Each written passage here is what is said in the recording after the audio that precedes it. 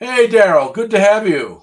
Well, thank you. It's great to be here, Rick. Yeah, it's wonderful. So you're the third person in our Grounded Toward Growth interview series with speakers that we brought in for my Vistage group. So it's great to have you here.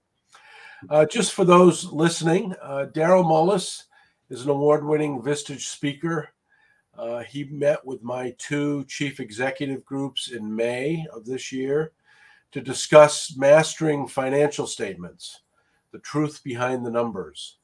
And Darrell was such a hit that my CEOs asked that we bring him back this fall to run an expanded session with not only my CEO members, but their respective employees. And so we conducted that a couple of weeks ago in September. It was a really great session. So Darrell, I'd like to start off by, can you give us a bit about your background, how the Mastering Financials workshop came about, and maybe explain that to the audience, as well as the impact that you have seen with this training, with these sessions for Vistage members and their companies. Well, thank you for that question. I have a kind of unusual background. I don't really have a formal background in finance. I learned about financial statements kind of by the seat of the pants. I ran a construction company for about 12 years in Vermont and had to learn to understand my financials from that. And then a friend of mine had created a program called the Accounting Game that used a child's lemonade stand to teach people how to understand financial statements. And she took that nationwide, and I became the first person who trained to teach that program. I went on to become the master trainer for it and taught it about 400 times in every state in the country. Uh, Wow. and then later, that company got bought out, and the accounting game got bought out, and so I left the company and started my own company and changed the. I didn't couldn't use the lemonade stand, so I designed programs for big clients that model their own company, and so that's really how the Vistage course came along. The accounting game had been developed back here in the 70s and didn't have a very adequate explanation of cash flow. So I added that and a few other things to make it a more comprehensive financial training program. Oh, well, speaking of cash flow, so, both during our meetings, but also during the workshop a couple of weeks ago, it became really clear the importance of the cash flow statement. And I think so often we think about balance sheets and income statements, uh, and cash flow is almost a secondary thing. Let's look at the bottom line in the checkbook. But what you were able to show us is how critical the cash flow statement is. And yet, how many companies don't seem to understand that importance, or have the systems and mechanisms in place to be tracking cash flow. So, from your experience, why is that? Why is it the cash flow statement just doesn't seem to be that well understood? Well, Rick, it's actually pretty ironic because, everybody's heard the term cash is king. Right. And we all know that the most important thing to daily operations of a company is having enough cash to pay your bills and pay your payroll. Right. And so it is ironic. I think the main reason that cash flow is not very well understood is it's the newest of the three financial statements. The balance sheet and income statement are hundreds of years old. A balance sheet was originally created in the 1400s and has been used. It was the original statement. The income statement came along shortly after that. So companies have been familiar with running their companies to those two for literally hundreds of years. Only in the late 1980s, when a couple of large corporations that were showing profit on their income statement went bankrupt because they had reinvested so much cash in things like inventory that didn't have enough cash to pay the rest of their bills and had to declare bankruptcy. That at that point, the government in the U.S. decided, well, we better start requiring cash flow reporting. So the cash statement became a requirement. I don't think understanding cash flow is really that difficult. It's just that most companies have not been in the habit of printing it so that they really look at it. Right, right. And so that's why I don't think it's, again, I don't think it's difficult or even difficult to understand once you understand the statement, but you have to get your software package to report it to you. Yeah, yeah. To get caught with inadequate cash that's a problem. And so, no, I know our folks have learned much from that. I think a lot of people have erroneously believed if we're making money, we have cash, but that isn't always true. Cash can be tied up. Either, obviously, I said earlier, it can be tied up in inventory. It can also be tied up in accounts receivable. And you can also burn through cash if you pay your bills too fast. And so those are the three. You're managing what's called working capital management. There's the three places you have to manage your working capital. Great. Well, I know it was extremely helpful and eye-opening for a number of our folks. Core to the workshop, Darrell, was the education, using some generic material that you provided and walking us through in a very powerful way these various statements and how to read them and look at them. But then the last couple hours of the workshop, we used the actual data from a number of our companies who volunteered to share with those in the room what their numbers looked like. And you had taken some raw data and put it into a financial spreadsheet that was really the core of the program, which allowed us to do the analytics. Can you speak about how it is this spreadsheet came about? And I think we can put that on screen here, as well as how you use it with participants, as we did in the last part of the session. Well, first of all, Rick, when I do a Vistage class, it's only 3.5 hours. So we don't have time to do this particular activity in the program. And so this is a part of my full day program we did with your special group. Yeah. It also included a ring toss game earlier in the day. Which was and then this was the final activity.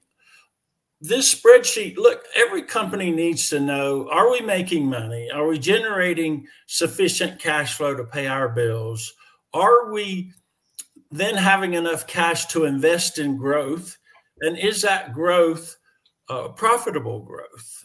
Are we getting a return on the money we're investing in new things? And so that's really, this sheet is a one-page document that I've created that helps people understand and answer those questions. Its primary purpose is really to help you as a business CEO or senior executive understand how's the operation of our company performing, essentially to profit, cash flow, and return on invested capital.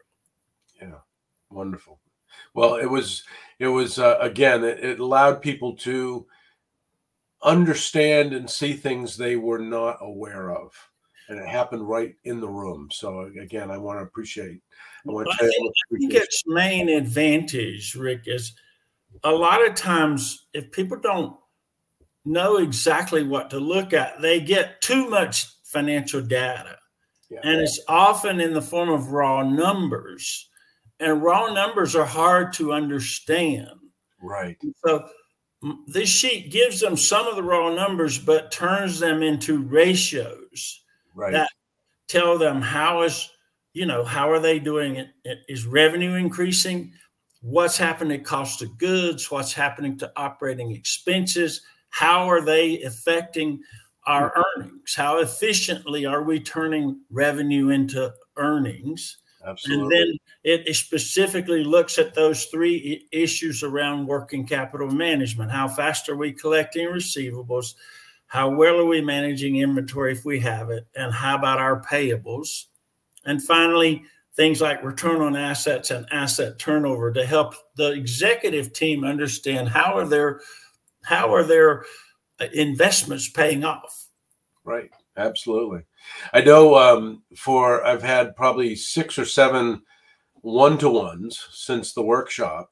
And in every case, we've pulled out the spreadsheet and we've gone back and gave me a chance to say, so what is it that you learned out of the workshop?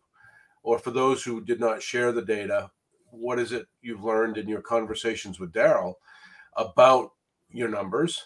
And we've worked those issues into our priority list. One example is, some folks went from a very reasonable accounts receivable to, 5 times. What happened? What's going on there? And it led to lots of conversations about various clients. So, very helpful.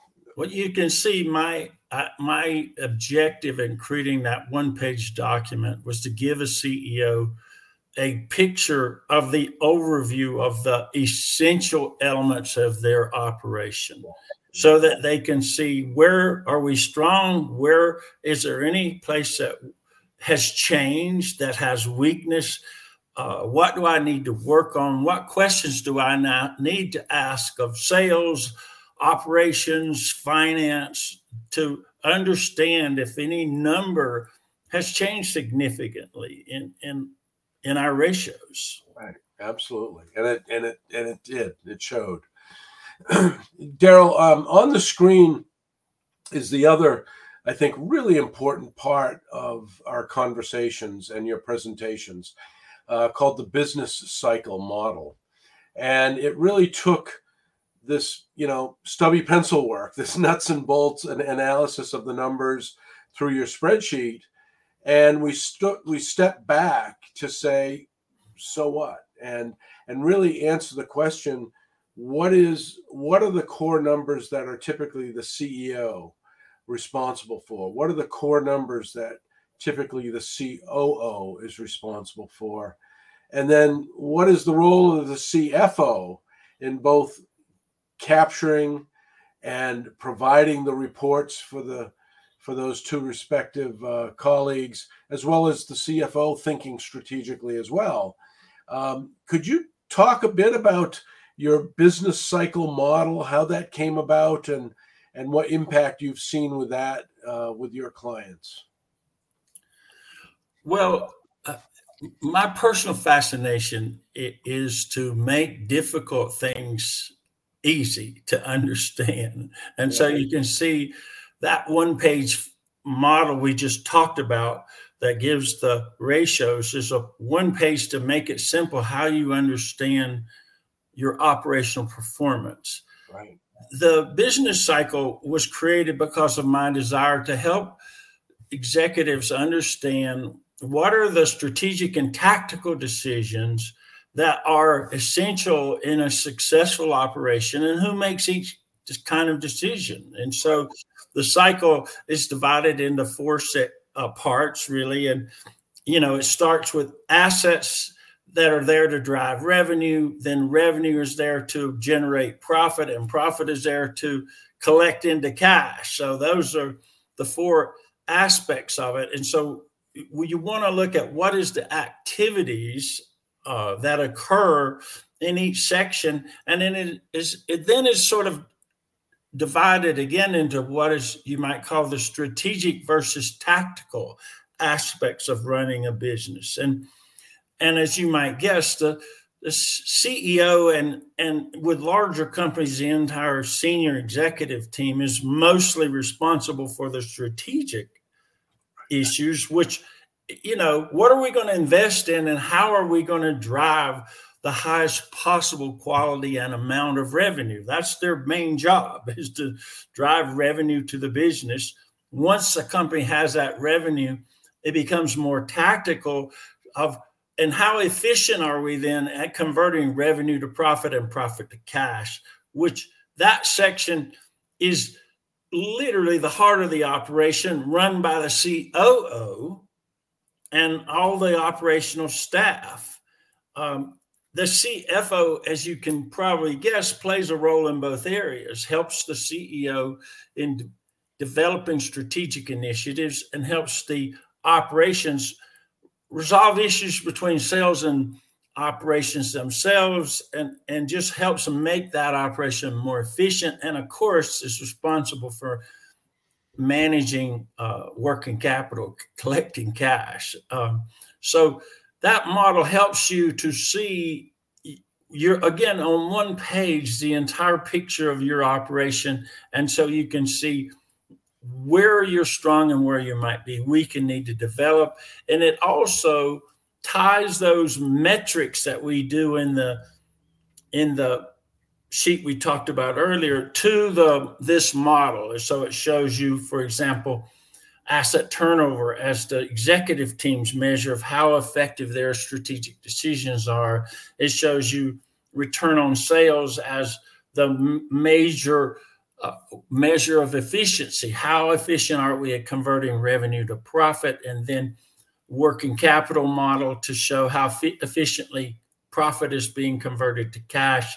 And then ROA as how much are we getting in return on where we got the money tied up in all the assets, so that it relates to, and it's why you then need the bottom line measures to see how you're doing it. And it relates into each of the 4 phases of your business cycle. We have a saying in Vistage, all of our executives have heard it. How do I spend less time working in the business so I can spend more time working on the business? And I find it to be that never-ending challenge of being able, as a CEO, to give yourself the space to think strategically, to step back from the day-to-day and really take a breather and be thinking about where are we, where do we want to go, how do we get there?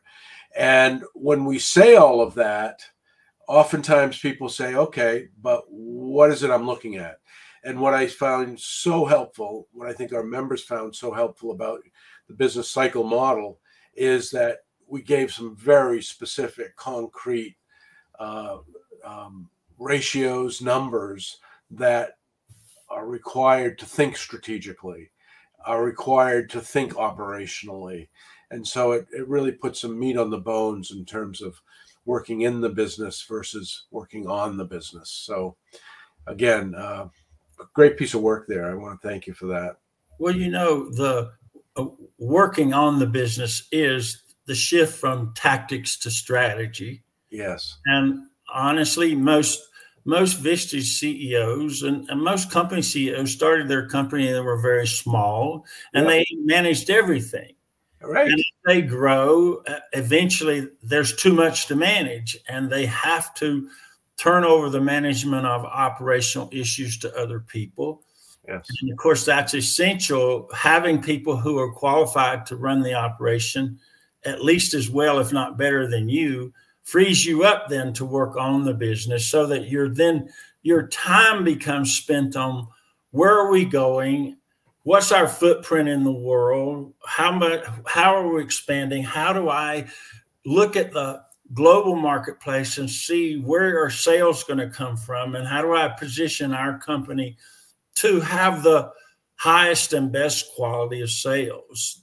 Yeah. That's really then how you're working on the business, because let's face it, almost every strategic decision made in every company in the world is about how do we improve the quantity and quality of revenue. Right, exactly, and get to that first circle there. That top line is so important. There's no bottom line without a top line. So right. you got to make sure. That's why it's in the CEO's hands. So that's the most important thing in a business, that top line. Yep. Well, it's been very helpful for our members. I know a number of my folks followed up with you, Darrell. What is a typical follow-up conversation look like when you're engaging a Vistage CEO? Well, a lot of times it's just additional details about that spreadsheet and specific items on it. And sometimes they might have specific questions about a problem area in their company and what my thoughts are of how they can resolve that problem area. I might give them some creative ways to look at their operation and how to expand it, or certainly to look at what is the most profitable area of the business and how they might expand that. Some people just want to buy that software from me, and I sell them the software itself if they want to, that is something they could create. But if they don't want to take the time to create it, I sell it to them. So those are the kinds of just conversations that we have. Great. No, I know it's been, 2 or 3 of my folks have done that, so I appreciate it. Yes. My last question is, I loved your story. I understand you have a soft spot for the ice cream industry. Can you tell our folks how that came about?